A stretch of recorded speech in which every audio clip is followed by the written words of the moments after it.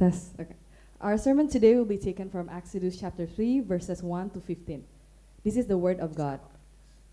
Now Moses was keeping the flock of his father-in-law, Jethro, the priest of Midian, and he led his flock to the west side of the wilderness and came to Horeb, the mountain of God. And the angel of the Lord appeared to him in a flame of fire out of the midst of a bush. He looked, and behold, the bush was burning, yet it was not consumed. And Moses said, I will turn aside to see this great sight, why the bush is not burned. When the Lord saw that he turned aside to see, God called to him out of the bush, Moses, Moses. And he said, Here I am. Then he said, Do not come near. Take your sandals off your feet, for the place on which you are standing is holy ground. And he said, I am the God of your father, the God of Abraham, the God of Isaac, and the God of Jacob. And Moses hid his face, for he was afraid to look at God. And the Lord said, I have surely seen the affliction of my people who are in Egypt, and have heard their cry because of their taskmasters. I know their sufferings, and I have come down to deliver them out of the hand of the Egyptians, and to bring them up out of that land to a good and broad land, a land flowing with milk and honey, to the place of the Canaanites, the Hittites, the Amorites, the Perizzites, the Hivites, and the Jebusites. And now, behold, the cry of the people of Israel has come to me, and I have also seen the oppression with which the Egyptians oppressed them. Come, I will send you to Pharaoh, that you may bring my people, the children of Israel, out of Egypt. But Moses said to God, Who am I that I should go to Pharaoh and bring the children of Israel out of Egypt?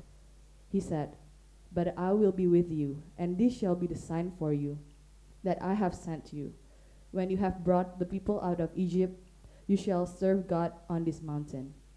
Then Moses said to God, If I come to the people of Israel and say to them, The God of your fathers has sent me to you, and they ask me, What is his name? What shall I say to them? God said to Moses, I am who I am. And he said, Say this to the people of Israel, I am has sent me to you. God also said to Moses, Say this to the people of Israel, The Lord, the God of your fathers, the God of Abraham, the God of Isaac, the God of Jacob, has sent me to you. This is my name forever, and thus I am to be remembered throughout all generations. Thus says the Lord. Amen. Thank you so much, Emily. Thank you, Tazar. It's great to be back with you this morning, friends, at Covenant City Church. I love this church. It's great to be home in Jakarta. If you have your Bibles with you, please remain with me in Exodus chapter 3. We're going to be in this passage this morning. It's an incredibly rich passage. We're not going to go through every single part of it. We're going to go through three, I think, most significant parts of it. And I hope it'll be a fruitful time for us today. The context of this passage is absolutely important and crucial for us to remember. All right? At this time, in Exodus chapter 3, we've seen that the Israelites are there because Joseph led them there, and Joseph was second in command to Pharaoh. And the Israelites were saved from a famine, and that's why they were staying in Egypt. But in Exodus chapter 2 and 1, we saw that Joseph had passed away, and that Pharaoh had passed away. And a Pharaoh, it says there in chapter 1, verse 8, a Pharaoh that doesn't remember Joseph took rule.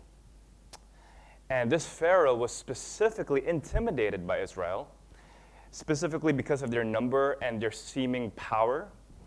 And this Pharaoh wanted to get rid of them and started to become a crude and harsh taskmaster to them.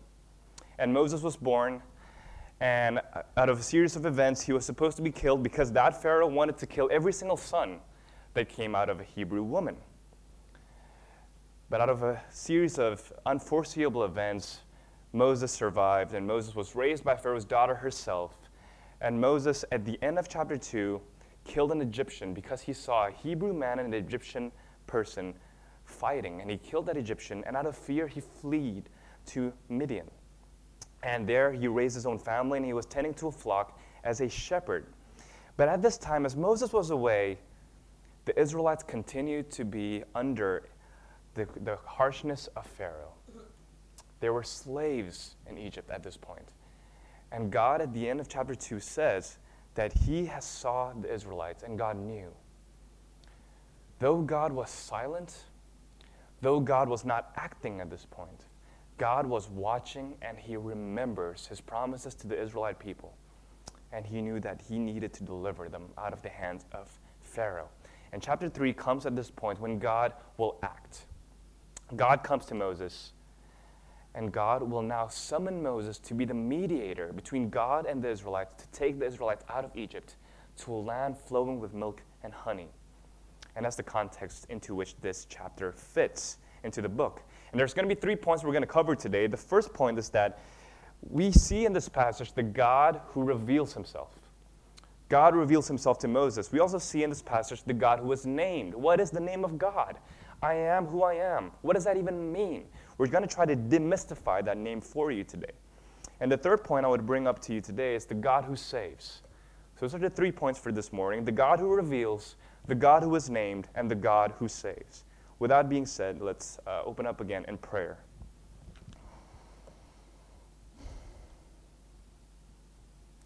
Father, we thank you so much for this incredible privilege to come before you. We realize, Lord God, that we are not worthy. We're not worthy to ascend the holy hill, Father, but instead you have descended in the Son, your Son, Jesus Christ. We thank you, Lord God, that he is the Holy One. We thank you, Lord God, that you took pity upon us and you have died in our place. We pray, Lord God, that as we go through this passage, as we understand the God who reveals, the God who is named, and the God who is saved, Father, that your Spirit will be here with us, that you would make me clear, that the message would be given to us, would be heard, and would be obeyed by us. Pray these things in Jesus' name. Amen. First point then, the God who reveals. Ludwig Feuerbach, he is a philosopher, a German philosopher in the 19th century. And in 1841, he wrote an incredibly influential and important book. It's called The Essence of Christianity. Feuerbach was an atheist. And it's a really cool name that you could try to pronounce to each other later. It's Feuerbach, right? You got to have that guttural at the end. He wrote The Essence of Christianity in 1841, and what he argued in that book, in this incredibly controversial and influential book, it's still being read today in universities all throughout the world, in Religion 101 or what have you not. And he argued in that book that the essence of Christianity, in fact, the essence of religion, he would argue, is that man, humanity, projects all of their favorite ideals onto an imaginary divine being. He says there's no such thing as God. God, instead, is whatever man thinks humanity should become. What do we all value as human beings? He would say, we all value goodness. We all value justice. We all value love. We all value mercy. We all value all these sort of ideals. And he says that God is merely all of these values attached to him. God is merely the projection of man. God is merely whatever man's ideals are projected onto a divine being. So he says theology, the study of God, religion, the worship of God, is nothing more than anthropology. The study of God is reducible to the study of man. God is merely humanity writ large, an idealized version of who you are.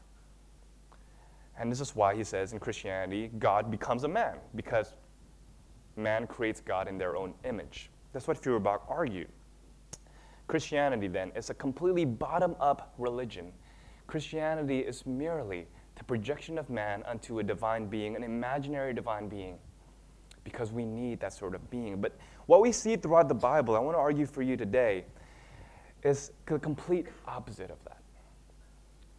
We have here in Exodus chapter 3, what is clearly stated here is a God who reveals. God comes down. Christianity is not primarily about us speculating about what God must be like. Christianity is not primarily about us speculating and projecting our own ideas onto an imaginary divine being. Christianity says, first of all, that you would never know the true God if God does not come down to call you. Christianity is a top-down approach. It's a top-down religion. It is not a bottom-up projection of yourself. Christianity says you would never know the true God unless God reveals. And we take that for granted in our culture today. You know, in Jakarta, it's amazing to me that unlike in the UK, for example, Jakartans and Indonesians, we all claim to believe in God. It's very rare that you would meet a flat-out atheist who would say, yeah, there is no God, there really isn't. Instead, everywhere you go, everywhere you see, people are teeming in churches, they're all going to temples, they're going to mosques, right? They all say that they know who God is. They all say that God is one, that God is just, God is merciful. I know what God is like.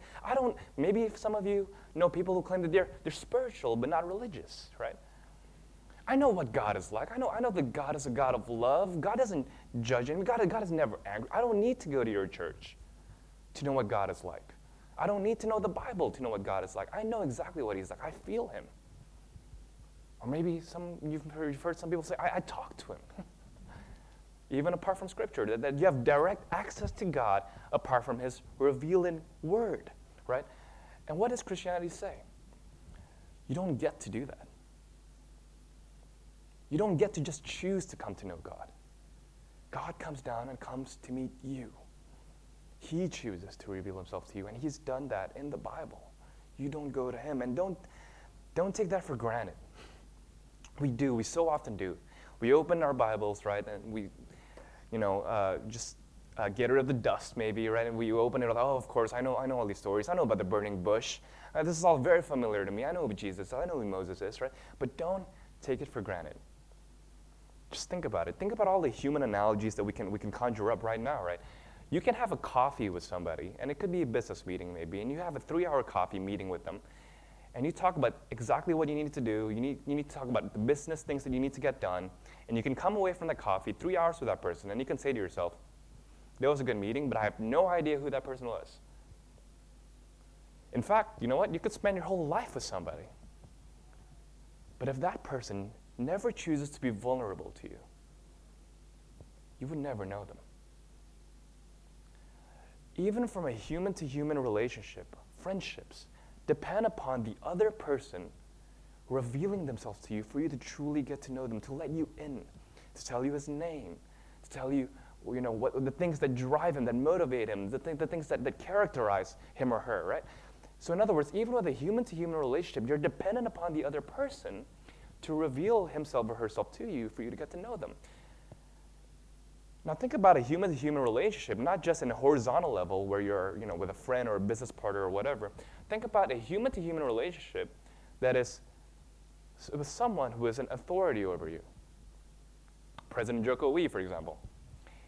I would love to meet the guy. I would love to meet the president.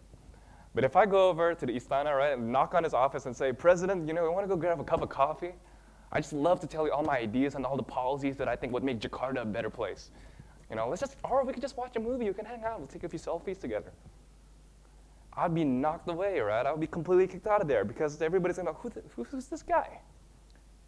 You don't just get to walk up to somebody in authority and choose to get to know them. The reverse has to happen. President Joko Lee has to invite you. He summons you, doesn't he? I was watching The Daily Show, on Comedy Central. Ta-Nehisi Coates was a guest there. He's a journalist. It's a really interesting name indeed, Ta-Nehisi Coates.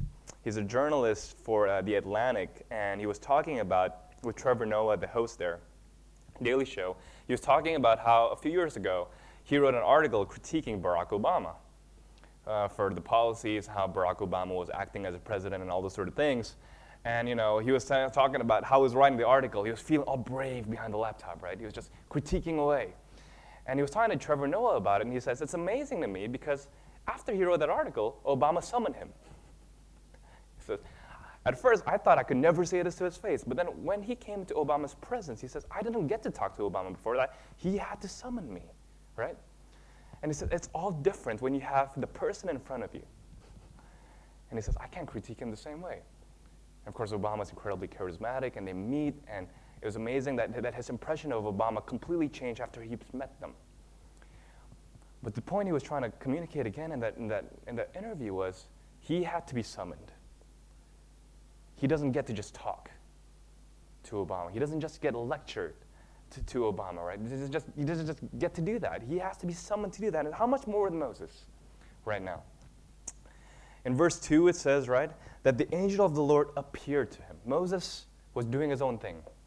He doesn't choose to get God to appear to him. The Lord appeared to him. Verse 4, it says that God called out to him by name, Moses, Moses. Verse 5, it says, don't come any closer. The land, the ground on which you stand is holy ground, because God was there.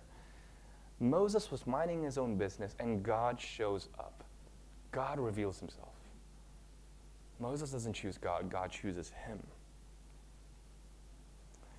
And that's an amazing thing. And Moses, right, Moses in verse 3 and 4 says, oh, I will look at this great sight. Why this bush is not burning. Moses was probably a little bit more shocked than that. He wasn't just, what is this great sight to which I must go? He was amazed at this sight. And he went into his holy ground. God reveals himself. And I want to just challenge you today. This point of God revealing himself may seem like a basic point, but it's not. How do you know that the God you worship, the God that you pray to every night, if you do pray, the God that you think you speak to, the God that you love, the God that you admire, when you take a look at Facebook and you think about all these people who believe in God and you say, I believe in God too. How do you know this is the God that's real? How do you know that the God you've been praying to is not just a God of your own imagination? You're living in Feuerbach's nightmare, so to speak. How do you know that the God you've been thinking that you admire is not merely yourself writ large? This is an amazing admission by Brian Leftow. He's a philosophy professor at the University of Oxford, and he says this in one of his books. He says, I give many arguments about God's existence and God's perfection. As I give them, he says, I have a nagging fear that I'm just making stuff up. Our ideas of what it is to be perfect are so inconsistent and flawed. There is no guarantee that they match up with what God's perfection really is. Oxford University professor Brian Leftow, he says that. I could write so many books about God, but at the end of the day, he says, I can't tell if I'm just making stuff up. And unless you stand on Scripture, how do you know you're not just making stuff up? If you're not reading His Word, if you're not going to where He's revealed Himself to you, if you're not going to Christ, how do you know you're not just making stuff up? And you go around today and you get to see people who say things like, and we would say these things to ourselves too. I don't believe a God who just loves to give us rules. The God that they reject is oftentimes not the real God. And you tell them, that's not the God I believe in. Let me tell you about Him. Let me tell you about Him. God reveals Himself. Worship the true God. Don't reject the false God either. Make sure if you do reject Him, reject the real God. And we see an incredible thing here, that God doesn't just reveal Himself to Moses. God calls Moses by name. And in chapter 3, verse 14, right, God is named. He gives us His name. This is the second point, the God who is named, the God who reveals and the God who is named. God says to Moses, in verse 14, He says, I am who I am. This is what you are to say to the Israelites. I am has sent me to you. I am is His name. I am who I am. And it sounds like a very mystical, kind of mysterious kind of name, right? I was growing up and I went to Sunday school. They were talking to me about this, and I had no idea what this meant. But let me just try to demystify this for you, even though it'll still remain kind of mysterious. Right? Just take a look at the context of this, right? Moses asks God, what is His name? Why does Moses ask God that?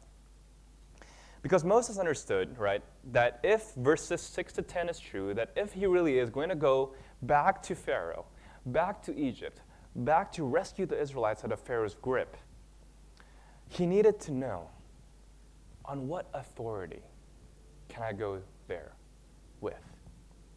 Pharaoh is the most powerful man on earth at this time. He's the most powerful worldly ruler, and he's going to ask, on what authority can I go? What grounds? Who am I? Right? That's his first inclination. Who am I? What's your name? If I'm going to do this amazing thing, if I'm going to mediate before God and the Israelites, I need to know who it is that I stand for and I stand with. And of course, Moses then asks him, his first response is, who am I, Lord, that I should go to Pharaoh, this is verse 11, and that I should bring the Israelites out of Egypt? And look at God's answer in verse 12. Look at His initial answer. God answers, I will certainly be with you. This will be the sign to you that I am the one who sent you. When you bring the people out of Egypt, you will all worship God at this mountain. Notice when Moses asks God, who am I, Lord, that I should go? God doesn't say, but Moses, have you taken a look at your CV yet? You've lived in Egypt for a long time. Moses, you're so eloquent. Moses, you're taller than everybody else. Moses, you are the right man for this job. I'm going to go, and I chose you because of all these qualities that you have. Moses, remember who you are. He doesn't do that. God says in verse 12, immediately, he says, I will certainly be with you. Wrong question, in other words, Moses. This isn't about you, Moses. This isn't about you being more competent than others. God says, I will be with you. And the reason why you can stand up to Pharaoh is not because you have an authority, Moses. Not because you are more powerful than Pharaoh, Moses. It's because I am. And Moses, I think, gets this a little bit, and he says, okay, if this is the case, who are you? What is your name? Again, notice, once you encounter God, you don't get to assume what he's like. He tells you what he's like. And look at it, says, verse 14. And again, so the name of God is grounding his authority. The name of God shows to Moses he can go to Pharaoh and not be afraid. He will be successful, not because of who Moses is, but because of who God is. He says in verse 14, I am who I am. And that's absolutely significant. Let me just try to unravel this name a little bit for you. And I think when I do that, the mystery will get even clearer, but at least it will be clear what the mystery is exactly, right? God is the God who is. This name, the I am who I am, means that God is independent. He's absolutely independent. The fancy jargon for this is that this is the aseity of God, A-S-E-I-T-Y, aseity of God. This is his independence. He is the God who is. And what does that mean? What does God's independence mean? It means two things, at least. Two things. God's independence. Just bear with me here. Let me get technical for a little bit, right? God's independence means two things. First, that God is self-defining. And second, that God is self-acting. God's independence, his name means that he's self-defining and he's self-acting. We'll just go through that one by one. He's self-defining. He is who he is. In other words, there is no perfect standard outside of God that defines God as God. God, in other words, is not good because there's this standard of goodness outside of him, and he meets that criteria. God himself defines what goodness is. God is love not because there's this external standard of love outside of God, and God is love because he meets that standard. God is love because he is love. Maybe an analogy might help. Think about, this is a bit silly, I admit, but think about a ruler. Let's say it's a 1 meter ruler, right? Maybe you find a ruler right here in this room, and you wave it around and says, I have a meter. Here it is. Here's a ruler. Here's what you can use to measure what a meter looks like. And then, Tazar, who loves the details, he will, how do you really know that this is a meter long? We need another ruler to determine whether this ruler is really a meter long. And then you go next door, and then you find another ruler. This time it's a plastic ruler. And you measure it up to the wooden ruler that you initially had. And you have two rulers that are exactly the same, 1 meter long. And then somebody else comes along, and say Ferdy comes along and he says, I don't know if this is really a meter as well. We need another ruler. And maybe you are so OCD, right, that you need more rulers to know really whether that initial ruler is really a meter. And then you get all the rulers that you can find in the city, and there's one ruler, maybe a few rulers are a centimeter off, or some rulers are a little bit different, some are bent. And then you ask the question, how do I know which ruler is really a meter long? You know what you need? You need a self-defining ruler. You need an ultimate ruler. You need a ruler that says, once you have this ultimate ruler, you say, I know this is a meter because this is the meter. The ruler is the meter. It's a meter because it's a meter. You don't say, I know this is a meter because there's this other ruler who's a meter and they're both the same. You say, this is the ultimate ruler. It defines what it is. It's the definition of what a ruler is. It's the definition of what a meter is like. Right? That's what it means to be self-defining. Think about this. God is who he is. I am who I am. God is love because he is love. Notice, he isn't love because he's shown mercy to 1,000 people, as if mercy to 1,000 people defines what love has to be like. He isn't love because he's done something outside of himself to meet the criterion of love. He is love himself. And if you want to know what the standard of love is, the definition of what love is, you don't go and measure God out with an external definition of love. Oh, the God of the Bible doesn't seem loving. You know who's loving? Justin Trudeau from Canada. That's what love looks like. No, you measure Justin Trudeau in light of who God is. You measure yourself in light of who God is. And you don't get to come to the Bible and say, this is what love looks like, and the Bible just doesn't measure up. No, you come to the Bible and you say, if God is the self-defining love,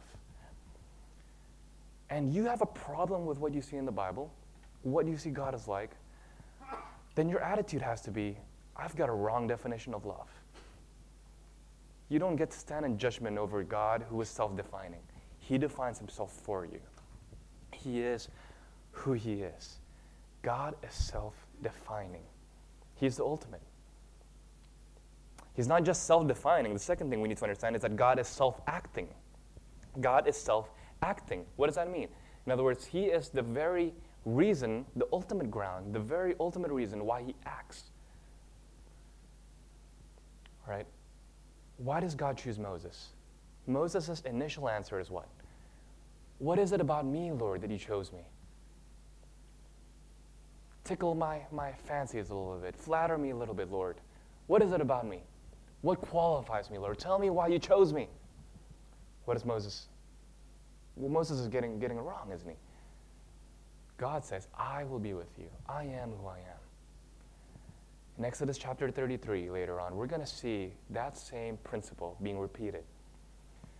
The Israelites had just worshipped the golden calf. They had sinned against God. And Moses says, please, Lord, do not leave us. What does God say in Exodus chapter 3, verse 18? He says, he elaborates on his name. He's not just the I am who I am. He says, I will have mercy on who I have mercy. And I will have compassion on who I have compassion. I never chose you, Israel, because you're more lovely, because you're better, because you're more intellectual, because you're more powerful than Pharaoh. I chose you because I am the self-acting God. I chose you because I'm not only self-defining, I am who I am the self-acting God. My choice of you is independent of who you are. And that's why, Moses, I will stay with you. It doesn't depend upon how obedient you are. It has never depended upon how good you were to me. My covenant with you is forever, because its ground is myself and not in you. God is self-defining. God is self-acting. He is the one who is. And I want us to see the burning bush in that light, or better yet, the unburning bush, right?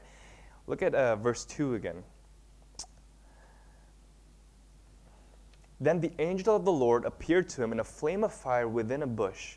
As Moses saw, he saw that the bush was on fire, but was not consumed. So Moses thought, I must go over and look at this remarkable sight. Why isn't this bush burning up? And that's when the Lord called out to him. The fire, in other words, was with the bush, and the fire was burning. But notice, the fire burnt not because of the fuel that came from out of the dry bush. You know, when you light a fire, maybe you have some firewood, the fire is living because it's dependent upon the wood being burnt. Or if it's a bush, right, the fire normally is there. It continues to live. It continues to generate its heat, its fireness, right, from the bush itself. But notice what God is doing here. Why does God show up to Moses in a burning bush? The unburning bush. He's trying to say, Moses, I have come to you just as I've come to this bush. I don't need this bush to be who I am. The fire is self-generating. The fire is the fire. It continues to be the fire apart from the bush, and yet chooses to be with the bush. The fire generates itself because it generates itself, in other words. And that is why God shows up to Moses with this sort of fire. Now, this is an incredible thing, friends, that God would do this. God not only reveals himself, God also reveals his name. He's independent, he's self-defining, he's self-acting, he's the standard to which we measure all other things, right? But I want us to remember that this God who reveals that this God was named is also the God who saves. He is the I am who comes down and he saves. And if we take a look very clearly here in chapter 3, verse 2 and 4, notice what happens. I want you guys to see this. This is absolutely important. Look at verse 2 again. It says there that the angel of the Lord appeared to him, right? The angel of the Lord appeared to Moses. Now, when you think angel of the Lord, don't think immediately winged creatures, right? It could mean that, but in this context, I don't think it does. The word merely means messenger. It could be a winged creature, messenger, an angel, right? Or merely a messenger from God. So the angel of the Lord appeared to him. But look at verse 4. Suddenly, it's not the messenger who calls out to him from the bush. Look at verse 4. It says, the Lord saw that he had gone over to look, and God called out to him. So in verse 4, you have an angel of the Lord, a messenger of the Lord. But in verse 2, you have that. But in verse 4, you have God himself. For some reason, we have here a messenger of God who is God. In verse 2, you have a messenger of the Lord at the bush. And verse 4, it's showing that the Lord himself is calling out to Moses. And verse 5, it says, this is holy ground. You know, a mere angel doesn't create holy ground. This is a messenger of the Lord who is the Lord himself, the messenger that was with God, but was himself God. What does this sound familiar to? We have here identity and difference. In the Gospel of John, it says that the Word was with God, and the Word was God. In Exodus chapter 3, we have the messenger of the Lord who was with the Lord, but who is the Lord himself. We have a little glimpse of the Trinity here. The Son who is God, distinct from God, but who is God himself, a mystery that we can never really penetrate into. What we have here is what? Look, what does the Gospel of John say? I have been with Israel, and now I have come down. In John chapter 8, verse 58, when Jesus was confronted by the Jews, he says, you don't know me. Before Abraham was, I am. Who was this angel of the Lord who confronted Moses? Who was this who comes down, who takes Israel out of Egypt? Jesus, before he came in the flesh, called out to Moses, and 2,000 years ago, he came truly in the flesh. The great I am who was with Moses, the great I am who was with Abraham, the great I am who was with Jacob, the I am, the God of Israelites' fathers. No longer in a burning bush, but in the flesh, in human flesh. The I am who's self-defining becomes subjected to the definitions of man. The I am who's self-acting becomes subjected to the actions of man. The I am who's unchangeable became changeable in who Jesus Christ is. And the Jews knew that. When Jesus says, before Abraham was, I am, they knew who Jesus was claiming to be. They knew it.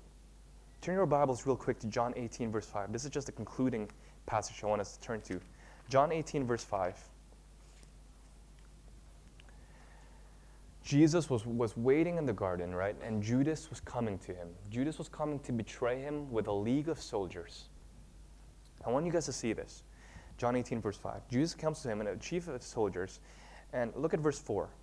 Jesus, knowing everything that was about to happen to him, went out and said to them, who is it that you are seeking?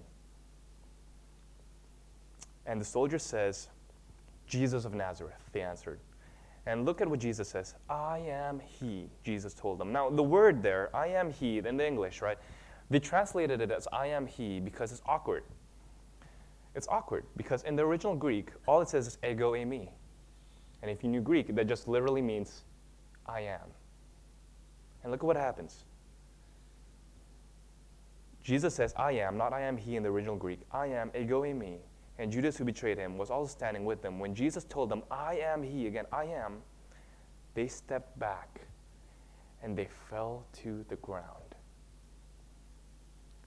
The narrator wants you to understand that they fell to the ground. They specifically want you to understand that this ground on which Jesus stood, he is the I am, you were standing on holy ground. And just as Moses could not approach the I Am because this was holy ground, neither could Judas and the confronters of Jesus stand before him because he is the great I Am. But now, instead of being the sovereign God who calls the Israelites out of Egypt, God himself would die in your place. The I Am. He went to the cross, became the mediator who died, took you not out of the hands of Egypt, but out of the hands of sin and Satan yourself, and says, I will die the death that you should have died, and I will live the life you should have lived. The great I Am, self-defining one, came in the flesh, Jesus Christ, and died for you and me. Let us never take that for granted. Let's pray.